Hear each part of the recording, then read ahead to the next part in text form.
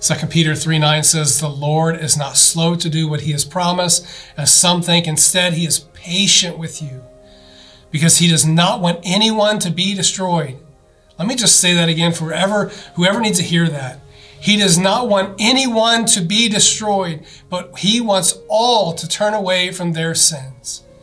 He can't stand to see his creation enslaved. He can't stand to see his creation in bondage to sin that he has already overcome. He can't stand to see anything get in the way of being in relationship with the very ones that he created, yet he is so patient with us. Would you say that out loud in your house church today? If you believe that he is so patient with us, make it personal. He is so patient with me.